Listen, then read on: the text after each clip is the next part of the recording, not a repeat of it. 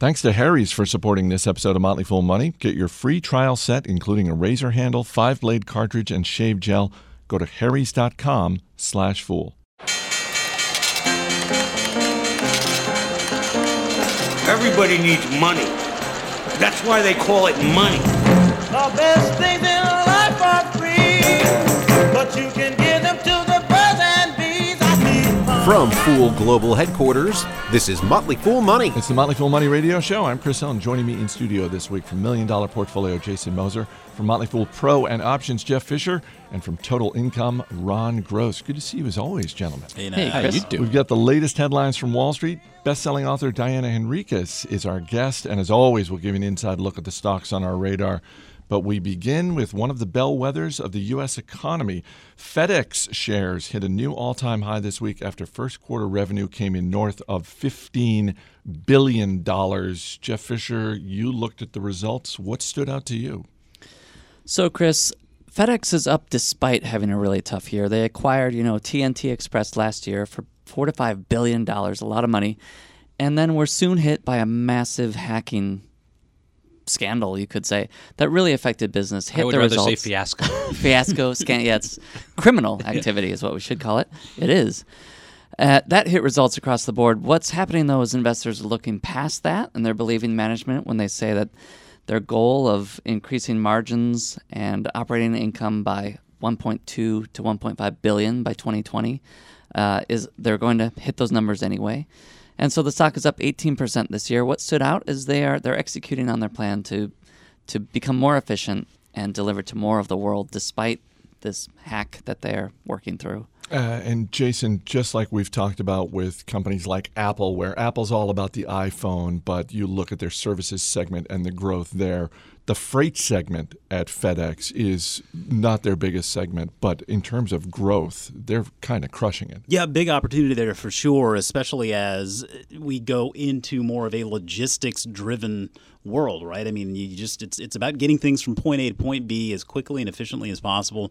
And on the one hand, FedEx and its ilk, like UPS, I mean, they have sort of owned this space for the long time, and they've done really well. There is more competition coming in from companies like Amazon who are looking to own more of that last mile experience. I think it's really interesting with a company like FedEx, though.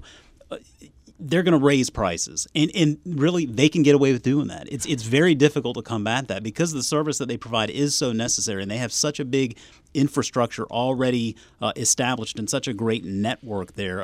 It's just a phenomenal business when you look at the nuts and bolts of it. A lot of pricing power there, and you got to like that from the investor's perspective. It's true, Jason, especially right now where they say that what's happening out there is reflecting solid consumer spending. The economy is healthy in the U.S., and they're seeing a rebound in industrial activity in the U.S. as well.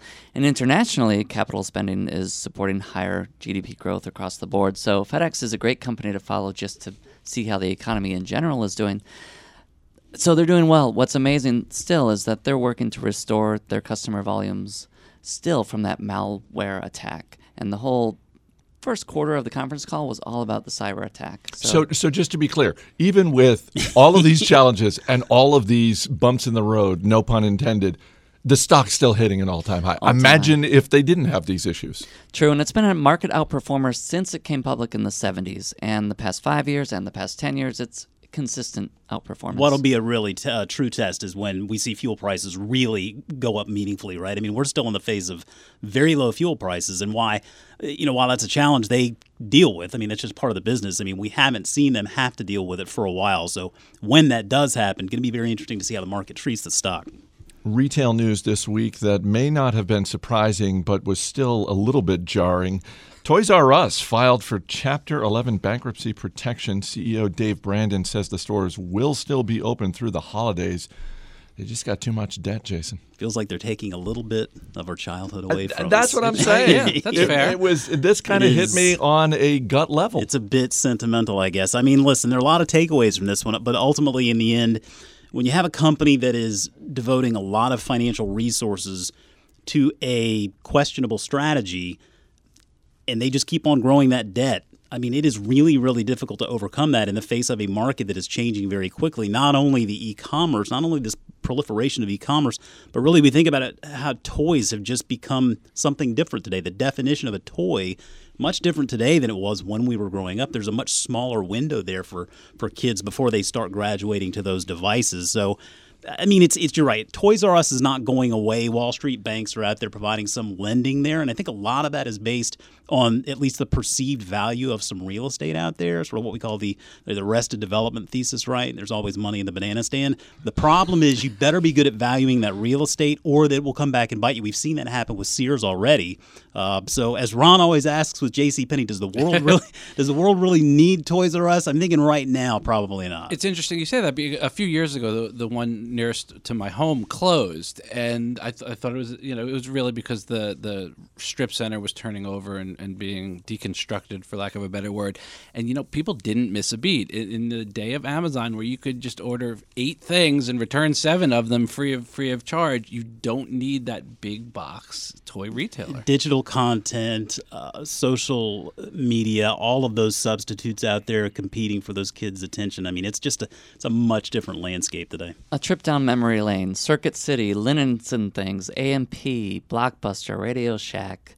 You're old. Borders. Did I say Sports Authority? Yeah. Sbarro Pizza, all these retailers that have gone bankrupt in the past 5-10 years. And it just points to these companies are operating on such thin margins. You have high expenses. You're so dependent on steady traffic. And then if you start to take on debt, it's just one misstep and you're in trouble. Although give Toys R Us credit for making it this far, because you go back to the late 1990s and a little company called eToys, which had this blockbuster IPO. And at that point in time, there were plenty of people on Wall Street saying, oh, Toys R Us is doomed. And it was just a matter of a few years. They were right.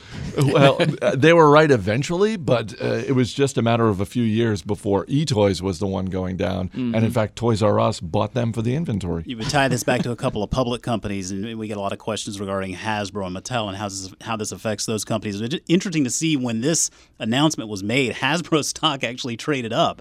But Toys R Us is not really essential to either one of those businesses. Now, Mattel comes out on the short end of the stick as they have more on the receivables line than Hasbro does, but ultimately with Walmart, with Target, with Amazon, I mean, there are a lot of different sort of ways to fill in that void that Toys R Us may very well leave. That's true, although this will be one to watch for the next 12 months or so, because I think certainly when Sports Authority went down about 15 months ago, there were plenty of people saying, boy, this bodes well for Dick's Sporting Goods. This bodes well for Nike and Under Armour because they're building out their own e-commerce lines, and all 3 of those have kind of struggled since then. Yeah, they have definitely have in the near term. They have suffered greatly. Speaking of athletic retail, Finish Line had a bit of a comeback this week. Shares of Finish Line up 10% on Friday after second quarter results came in better than expected, which leads to this question, Ron. How low were the expectations? Step away from the stock price because it's not indicative of anything here. This is a bad report. I do not care that the stock is up. Yes, better than expected, but things are not going well at Finish Line. Same-store sales down 4.5%, revenue down 3% overall. Guidance is miserable. They're being forced to be promotional. They're using words like challenging retail environment, which I feel like I've heard time and time and time again. This is a company that is struggling. Now, we could blame it on Nike if we want. That's almost a whole other discussion. Nike's struggling, and it's translating into tough times for folks like Foot Locker and Finish Line. Finish Line actually purchases 70% of their total merchandise from Nike. So if Nike fails to be innovative, Foot Locker, almost by definition, is going to struggle as well. This company is having a difficult time in a very difficult environment. So what do you think, if anything, turns it around for Finish Line? If you don't want to hear the CEO coming out and using phrases like challenging retail environment, what would you like to hear? Well, they are rumored to be an acquisition candidate right now because the stock has been beaten down. It's down almost 50% this year. A Sports Direct, a UK sports retailer, owns a chunk of this stock. Finish Line actually recently instituted a poison pill, a shareholder rights agreement, to try to fend off a hostile acquisition takeovers. So forces potential suitors to kind of come to the table to discuss potential. But the only thing I think possibly part of the strength in the stock this week was better than expectations, even though the results were poor, and the potential that maybe that acquisition is actually going to happen. Back in your hedge fund days, did you ever encounter a poison pill? All the time. Really? Yeah, all the time. Shareholders were afraid of Ron Gross, and so they're like, let's get a poison pill in here? Yeah, or we would be activist investors against companies that had 15%. That's a typical number, 15% poison pills. So what would they do? You can buy up to 14.9%. Did they try to put it in your drink or put it in your food? It's the Gordon Gekko of the Motley Fool. Second quarter profits for CarMax rose nearly 17%, and shares of CarMax on the rise as well, Jeff. Yeah, CarMax up 15% year to date, a little better than the S&P 500. Chris, they did really well despite the hurricanes in Florida and Houston affecting business, closing some locations there. And what's happening, though, comes back around to what we've talked about so far this entire show. It's all about online. It's fascinating to see that is their focus. They said results are stronger because of their work on search optimization online and their work on their online website as a whole, driving traffic, driving sales. And then the first few questions in the conference call were not about hurricanes like I expected, but about how they're photographing their cars and presenting them online and what else they're adding to their online presentations to drive more volume. So it's really the direction our world is going, even for giant, heavy items like an automobile. So when you talk about how some of their locations, particularly in the Houston area, were closed as a result of the hurricanes, are they moving to a world where they're having fewer locations and more just sort of centralized huge parking lots or something where they're essentially storing their cars and driving more of the business online? It's an interesting question. I could see them going that way down the road. Right now, they're closing underperforming stores, but they're still opening new locations, so they're still in growth mode. But really, online is changing everything, Chris. This week, the healthy breakfast cereal crowd got dealt a serious setback. Details coming up. Stay right here. You're listening to Motley Fool Money. As always, people on the program may have interest in the stocks they talk about, and the Motley Fool may have formal recommendations for or against, so don't buy or sell stocks based solely on what you hear. Welcome back to Motley Fool Money. Chris Hill here in studio with Jeff Fisher, Jason Moser, and Ron Gross. Shareholders of Bed Bath & Beyond needed a hot bath and a long nap after third quarter results sent the stock down more than 22% this week. Amazing, Jason, that we are still talking about a company worth $5.5 billion. Well, I mean, that's in the face of a challenging retail environment, right, Ron? That's what they said. Listen, I mean, these guys are the worst. I mean, if you go back to 2013. Don't sugarcoat it. If you go back to 2013, look at this. They funded $6 billion in share repurchases. They've levered their balance sheet to $1 billion in net debt. And since then, the stock has fallen from highs around 80 to what we see today around 20. So all along the way, they're just burning shareholder capital, and it seems they have no regard for it. The stock is trading at now around 6 times trailing earnings. It's trading at that level for a reason. They talk about in the call all these initiatives in order to bring things back around, like margin enhancement initiatives and inventory optimization, supply chain initiatives. And just a good reminder that talk is cheap, and these guys were really slow to adopt to a changing retail space. And I just don't think they necessarily offer that great of a value proposition anymore, particularly when you have, obviously, Amazon. There is Wayfair out there, and we've always kind of been a bit skeptical of their strategy of basically marketing via coupon. Like, you just expect the discount before you'll even go into the store. Probably some upside to the stock from today's level, but I just feel like there are easier ways to make money, so I would steer clear. Let me turn to the value guy in the room. Ron, you look at the stock, where it is, and certainly after a drop like that, anytime there's a drop, I don't care what the company is, anytime there's a 20% drop, you know there are investors looking at it and thinking, well, maybe it's on sale. Perhaps, as we even discussed earlier, retail, specialty retail is littered with the corpses of bankrupt companies, and you got to be really careful. They don't own real estate. They don't have a competitive advantage to speak of. They do have somewhat of a brand name, but that's not enough in today's day and age, so I would stay away. Another tough week for packaged food giant General Mills. First quarter profits came in lower than expected as sales of yogurt in the United States continue to decline. I was unaware of that. Yeah, as I was too. 22% decline in yogurt sales for General Mills, 7% decline in cereal. Packaged food companies in general really struggling, whether it's Kraft or Kellogg or Campbell's Soup. It turns out that people want fresh food, which who would have thunk? But it shows up in the numbers here. Revenue down 3.5%. They were worse than expected. And you get like a double whammy here. The worse that you do, the more the retailers shrink shelf space that you can put your goods on, and so that creates this spiral of, things are bad, we get less shelf space. Things get worse, we get less shelf space. So it continues to compound the problem. One big red flag, just in general, if you ever hear a company say we expect the first half to be weak, but we think things are going to pick up in the second half, I would say 80% or more of the time that does not happen. It's a way of kicking the can down the road. That's the case here as well. Well, and of course, General Mills, a big part of their business is breakfast cereal, and we've seen how breakfast cereal sales have declined year over year for a while now in the U.S. In 2016, General Mills changed up one of its most popular cereals, Trix. They changed the formula and started selling all-natural Trix. The bright artificial colors were replaced with coloring from radishes, purple carrots, and turmeric.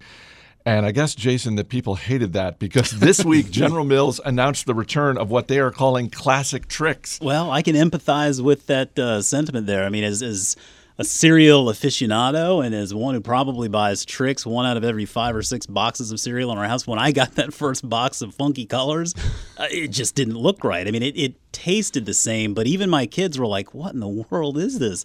So listen, I'm all for eating healthy. I'm all for having all sorts of options out there. But with those options, I want my classic Trix. I can't wait for 6 months from now when classic Trix is outselling the all-natural one. It will be. They'll dump the other one for sure.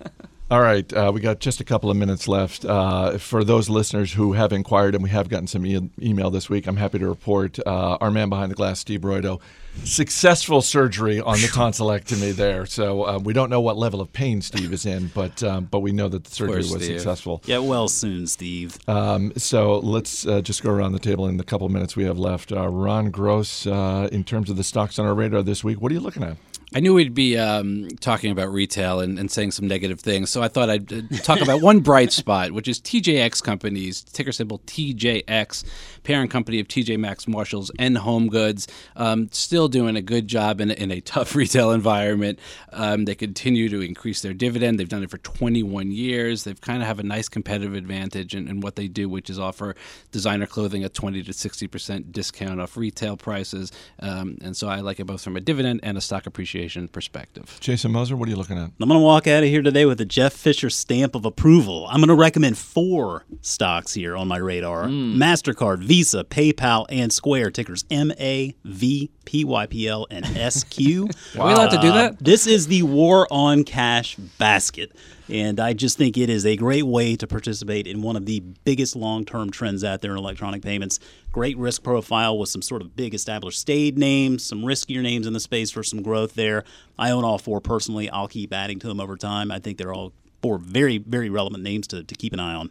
Jeff Fisher? Nice, Jason. Let's add one more to that. Alibaba, ticker BABA. It's the China-based commerce giant that also has Alipay, which is one of the biggest electronic payment processors in China.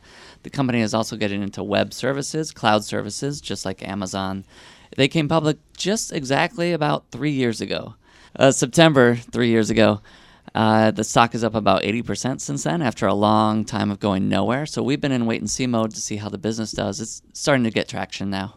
All right, guys, thanks for being here. Up next, best-selling author Diana Henriques takes us back to 1987 as we revisit the worst day in Wall Street's history. Stay right here. This is Motley Fool Money. You guys ain't nothing but trash. All right, before we get to my conversation with Diana Henriques, I want to say thanks to Harry's for supporting this week's episode of Motley Fool Money.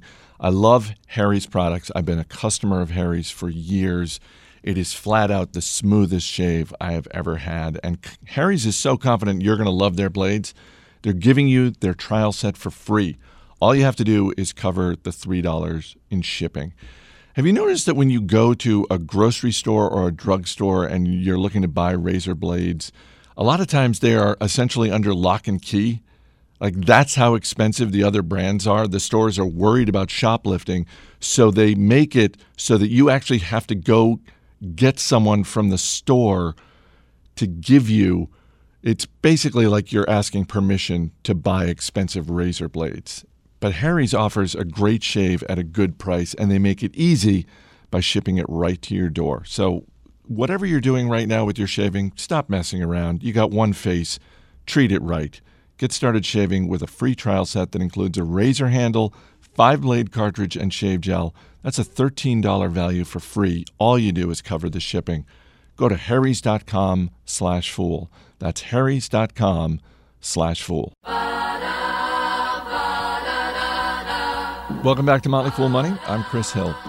The biggest single-day drop in Wall Street history came on October 19th, 1987, when the market fell more than 22%. The story of how we got to that point and what transpired is brilliantly captured in the brand new book, A First-Class Catastrophe, The Road to Black Monday, the worst day in Wall Street history. Best-selling author Diana Henriques joins me now. Good to talk to you again. Wonderful to talk to you, Chris. I want to start with something I heard you say recently that surprised me. When I think about market catastrophes, in my head, the list goes like this: the Great Depression, Black Monday, 1987, the Great Recession of 2008, 2009. And you had mentioned recently that you, from time to time, run into young reporters even who kind of blip over Black Monday. And I'm curious if that is what got you interested in going back, the idea that this horrific day is in some ways misunderstood. You're absolutely right. I mean, I was mystified that people would so instantly assume if I was saying, I'm working on a book about the worst day in Wall Street history, you know, they would assume I was talking either about 1929 or I was talking about 2008. And when I would say, no, 1987, Black Monday, 1987, blank look, I would say it was twice as bad as any single day in 1929. Astonished look. And there just seemed to be, Chris, such a bottomless vat of ignorance about this critical day that my initial commitment was, well, let's fix that. I mean, let's go back, let's tell the story of this incredible, dramatic moment, how we got there, what it said about the tectonic changes in the way the market works. Let's fix that. And then when I got into researching it, I found there was a lot more that you could do with that crash. Now, what I didn't know anything about is something that is actually the very start of your book, and I found it riveting. It is the silver crisis of 1980.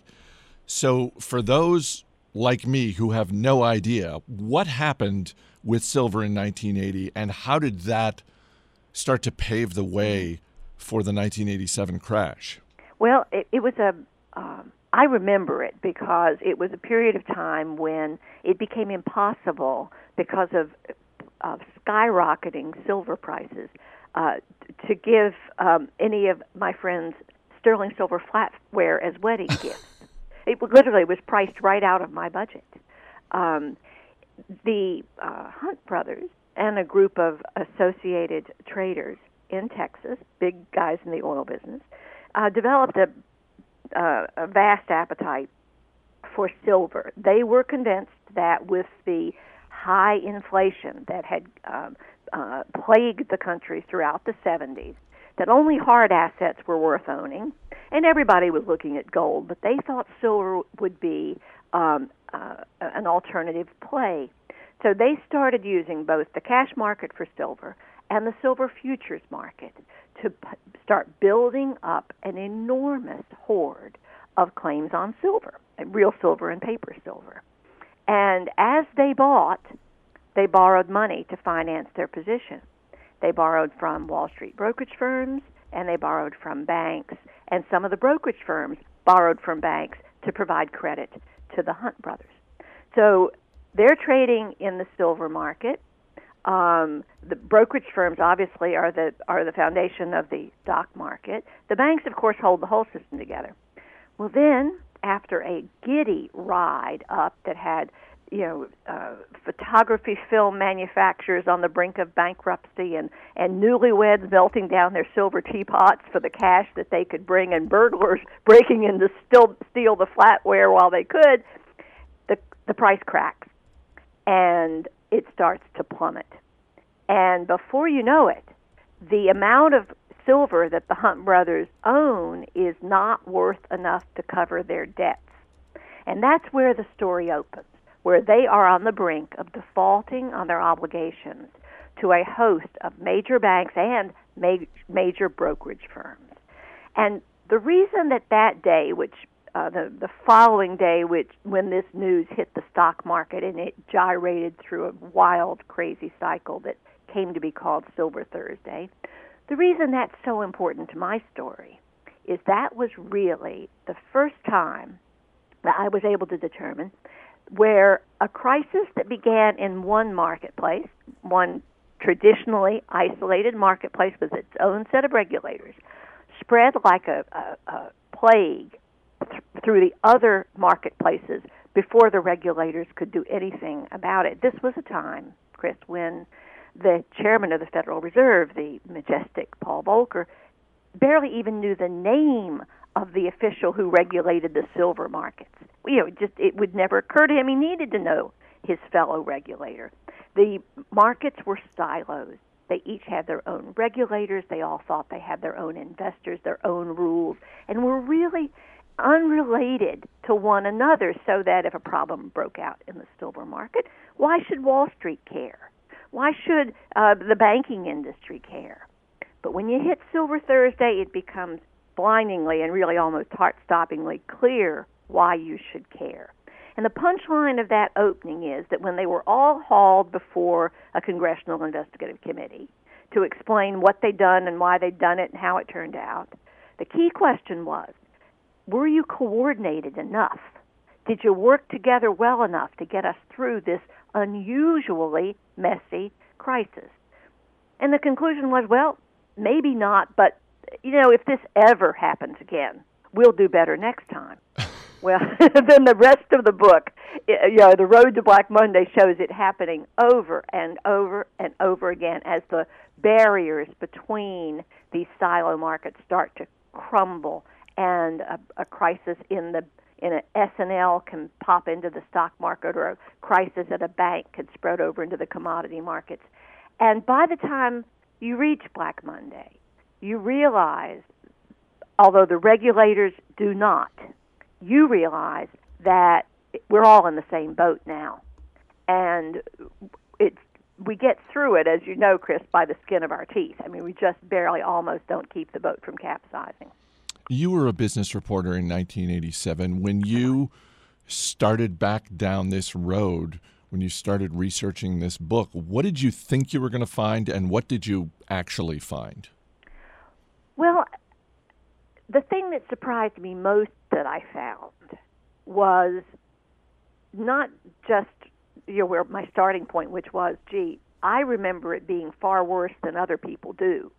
So my starting point was, 1987 is a lot worse than we remember. But what I discovered, Chris, was it actually was a lot worse than even we knew at the time.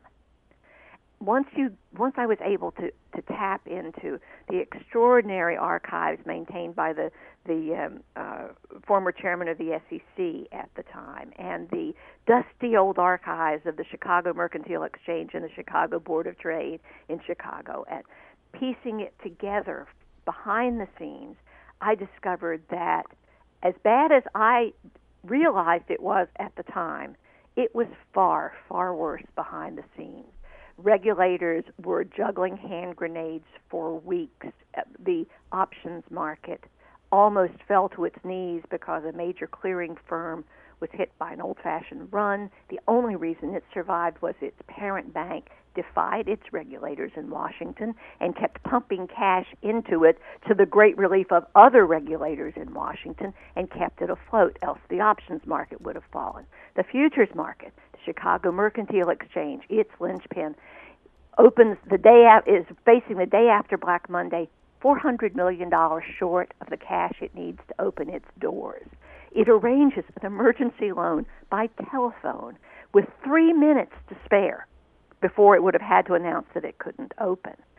Charles Schwab, then, is now an iconic name on Main Street, was facing ruinous losses run up by an options trader trading on margin in Hong Kong. And for more than a week, U.S. regulators did not know whether Charles Schwab was going to be able to survive and were terrified that if it didn't, Main Street would absolutely go crazy. So, although, your heart was there was a lump in your throat the whole week, 2 weeks, 3 weeks later as a financial reporter, now approaching it as kind of an amateur historian and digging back into the archives, I realized that if we had really known at the time how bad it was, it would have just been panic stations. In general, did you find that the people that you interviewed for this book were enthusiastic?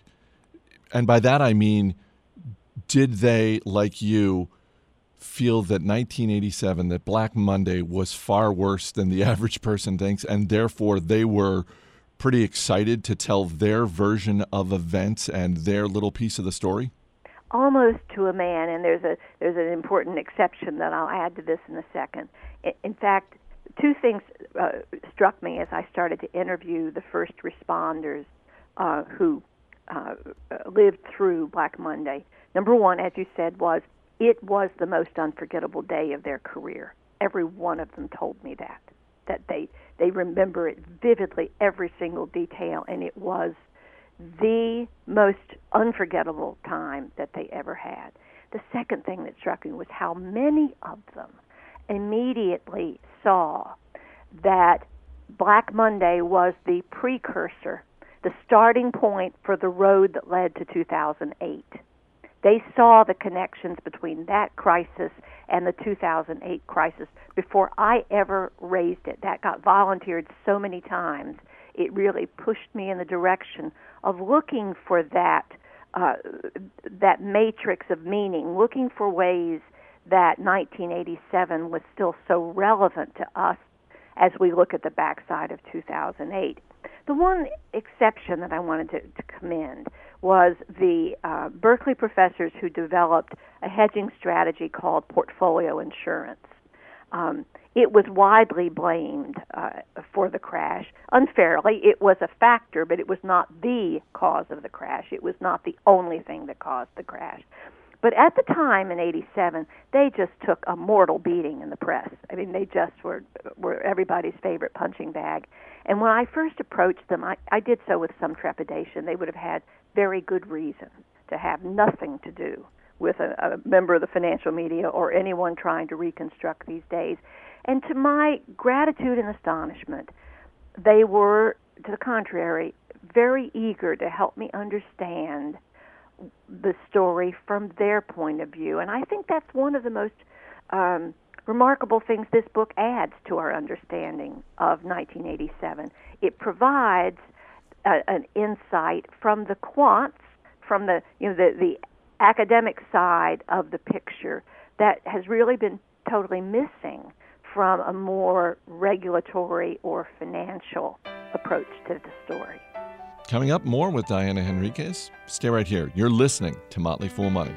Here it is again, Monday morning, and I've really got the blues.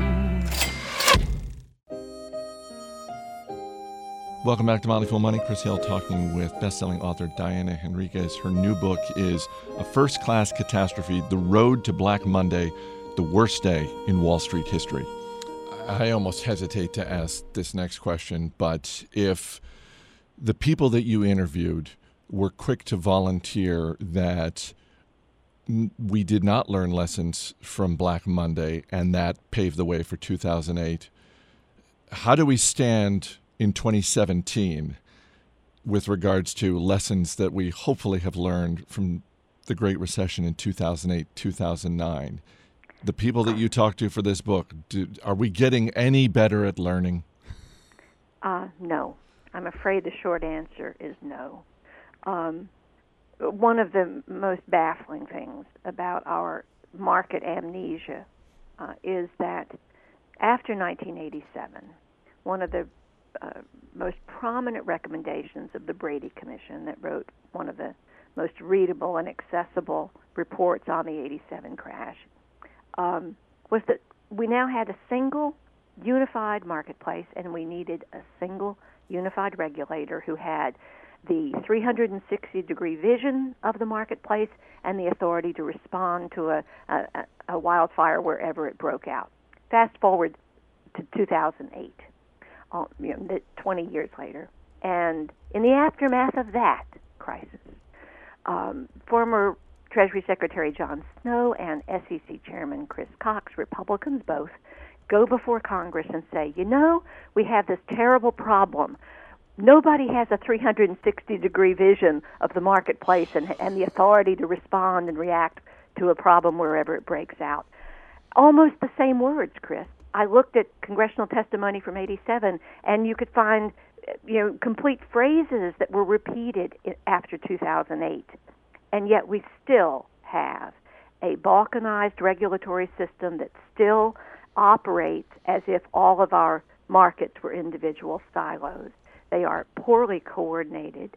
They are poorly matched to the marketplace that we have. I mean, just look at the basic comparisons. In 87, you had Titan investors using untested derivatives in similar computer-driven strategies that nearly overwhelmed this balkanized regulatory system. In 2008, you had Titan investors using untested derivatives and similar computer-driven strategies that overwhelmed their regulators. I mean, it was so similar that you just want to tear your hair out. Now, it's true, I know you're going to say this, but what about Dodd-Frank? What about the law that was adopted after 2008? And what was scariest to me was that so many of these old-timers pointed to that law and said, it's part of the problem. It's not a solution. Now, there are many things that Dodd-Frank does. It does a million things. There are some things that it does that we can set aside and say, we'll argue about that later. But one of the things it does is it severely ties the hands of regulators in the process of responding in a crisis to rescuing a failing firm. This demonization of bailouts that's become part of the political conversation is firmly embedded in that legislation, and its goal is to make sure that no wicked firm ever gets bailed out by taxpayers again. But the problem with that is regulators need more flexibility, more room to improvise, more ad hoc room to maneuver, not less. Because that's all that got us through in 87. It's all that got us through in 08. So if you really study what happened on Black Monday and in the aftermath and examine how we got through, you clearly understand that you can't write a rigid rule book for the next financial meltdown. You've got to give regulators room to maneuver. And unfortunately, we haven't. What should average investors do to protect themselves? Because another crash is coming at some point. Yeah. And they don't send you a save-the-date card, do they? No, they never do. They don't. I've spoken to them time and time again about that, said you've just got to do that. I'm not an investment advisor, Chris, and you know that, but it just seems to me that what I would do as an individual investor in another meltdown on the scale of Black Monday would be to remember, because I'd read this book and understood all the changes that we've experienced, would be to remember that we, you and I, are the mice on the elephant dance floor here. They're going to be stampeding. They're going to be pounding around. We just need to stay calm, stand pat, and get to the sidelines and wait till the dust settles. Because in both 87 and in all of our subsequent crises, it's been an institutional panic. It's been the big guys running around with their hair on fire.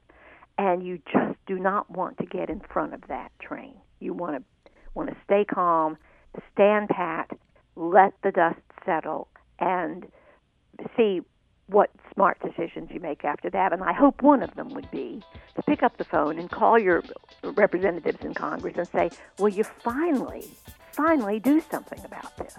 The book is A First-Class Catastrophe, The Road to Black Monday, the Worst Day in Wall Street History. It is a fantastic read.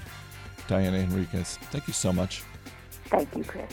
That's going to do it for this week's show. Our engineer is Rick Engdahl. Our producer is Matt Greer. I'm Chris Hill. Thanks for listening. We'll see you next week.